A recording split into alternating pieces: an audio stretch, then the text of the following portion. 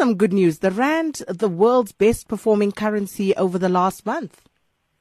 It's fantastic, isn't it? It is. It has such a nice ring to it to say something like that. I mean, Sakina, if you look at the rand compared to basically all of your global major currencies, the more traded currencies, the more liquid currencies, over the last month, the rand has actually strengthened by over 5.5%, and that makes it the world's best performer. I mean, interestingly enough, and we'll talk a little bit about the pound shortly, but if you look at the British pound, that's actually the world's worst performer. That's weakened over the last month by around 8.3%.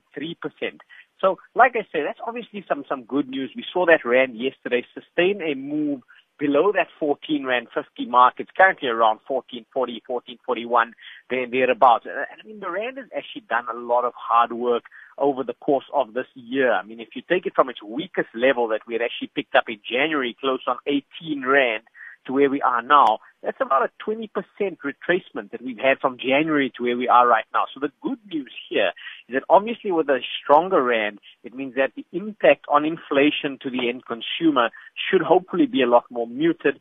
The flip side is obviously export competitiveness that does get eroded if the rand's a little bit too strong. But by and large, remember, we've come from significantly stronger levels at the start of last year. I mean, last year we were down to start off the year at around 11.72. So it has still weakened, but we'll take the good news when we can get it. The 20% retracement from its peaks earlier this year.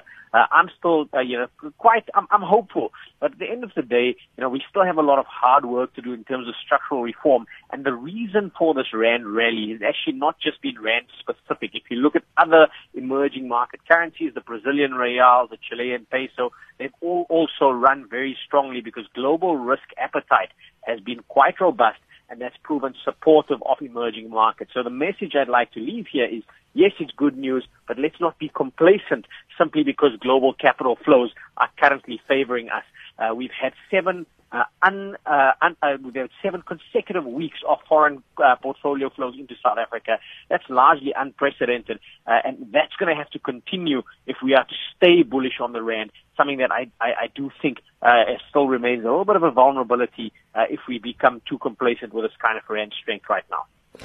And staying with currencies, the pound also holding its ground amid everything else that's going on in the UK. New Prime Minister and Theresa May set to take over as of tomorrow there, Mohammed.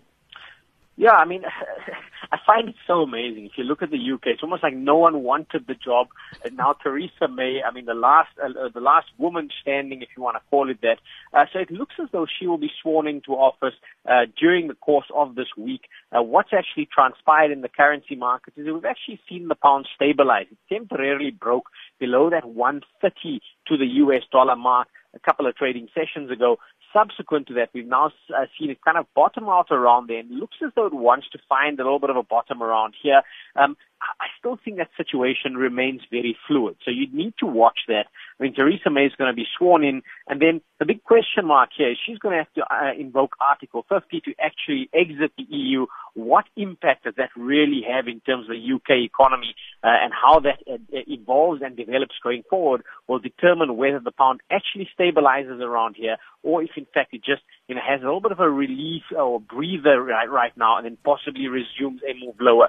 So for now, probably the hardest thing to quantify globally is where is that sterling going to go. I watch it with a degree of caution simply because political risk is just impossible to quantify, and I'm still predisposed to a little bit of concern around the UK. I don't think we necessarily have come to grips with what the exit's going to mean, not just for the UK, but also specifically for the Eurozone as a whole. Absolutely. And then US stocks, Mohammed, also closing at an all-time high there yesterday or earlier. Yeah, I guess today we've been blessed with a couple of very nice good news stories. I mean, we had yesterday the S&P 500 broke not just to an intraday all-time high, but it actually managed to close at an all-time high as well. Now, this again on the back of that theme, going back to the early story we spoke about with regards to the rand, is we've seen the surge in terms of global risk appetite, and that's supporting assets across the board. You've seen equities being supported. Our own market was up quite strongly yesterday in tandem with global markets.